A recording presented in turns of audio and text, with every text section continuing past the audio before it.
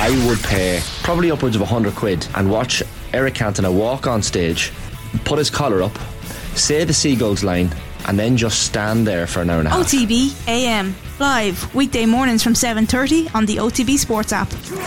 OTB's Rugby Daily with Deliveroo. Get top local restaurants delivered to your door. Deliveroo. Food. We get it. Welcome to Monday's Rugby Daily. My name is Richie McCormack, and on the way, reaction to La Rochelle's defeat to Toulouse in the Top 14 final.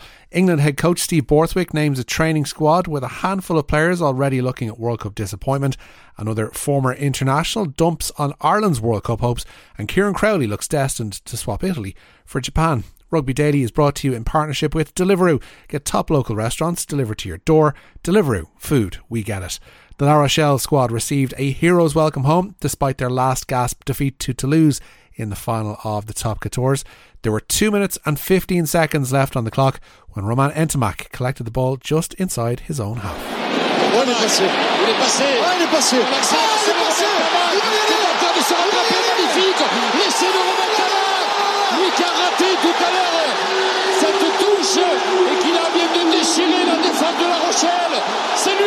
C'est lui qui vient peut-être de placer le coup de poignard de cette finale, l'exploit de Romain Ntamack.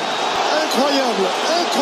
Tom Alramo kicked the conversion as Toulouse won the game by 29 points to 26 to deny La Rochelle a first ever bouclier.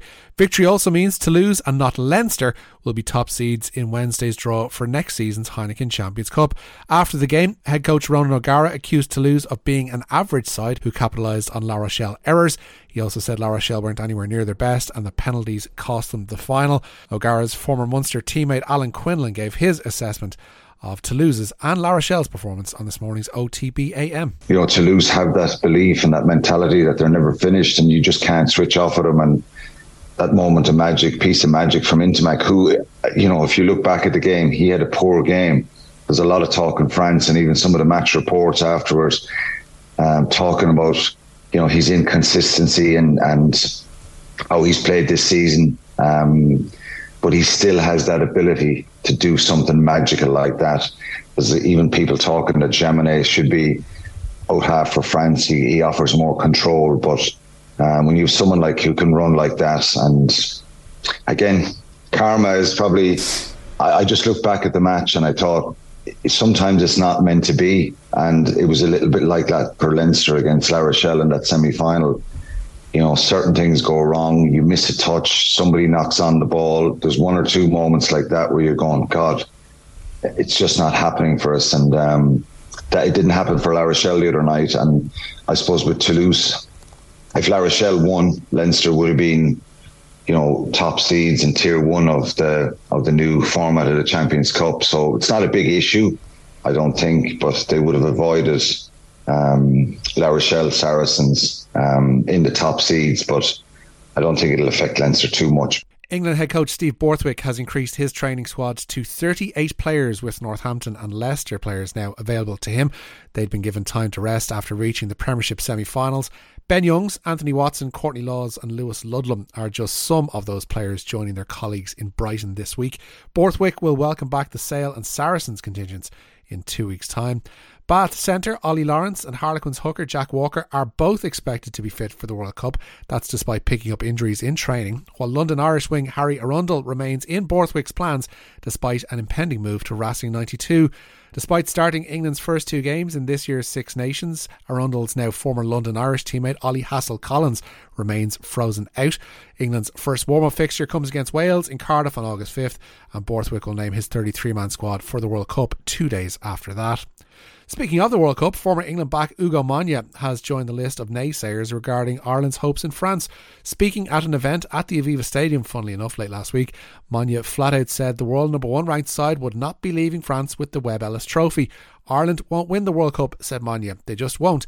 If you saw Leinster against La Rochelle here a month ago, Ireland's biggest weakness is how they deal with power games. Rugby 20 years ago, 50 years ago, the one common denominator which you absolutely need in a physical game is power. As reported by Rugby Pass, Monye said when they play against South Africa, play against France, play against New Zealand, they struggle, hence why they have never made it beyond the quarterfinals in the World Cup. They are the number one team in the world, and with Andy Farrell, who is incredible, they learn lessons. In 2018, 2019 they were world number 1. Joe Schmidt won World Coach of the Year. Johnny Sexton got Player of the Year. They went to Japan in 2019 and got bombed out in the quarterfinals. How can they use that as fuel? What lessons can they learn to be able to convert it? If you look at the side of the draw they're on, Monye continued, it is really difficult. I'd be surprised if they won. For me, the favourites to win the World Cup are South Africa. And finally, Kieran Crowley looks like he won't be too long out of work after the World Cup. It was announced last week, to some surprise, that the Kiwi will be leaving his job as Italy head coach to be replaced by Gonzalo Quesada. Crowley stated his ambition was to remain in charge of the Azzurri for the next World Cup cycle, but reports in Japan say Crowley is now set to take over at the Honda Heat. The Suzuka City-based team are currently home to Springboks lock Franco Mostert and the ex-Munster forward Paddy Butler. That's it for today's Rugby Daily. Don't forget to subscribe to the OTB Rugby feed for all of our latest rugby podcasts first. My name's Richie McCormack. I'll have more Rugby Daily for you with thanks to Deliveroo on Wednesday.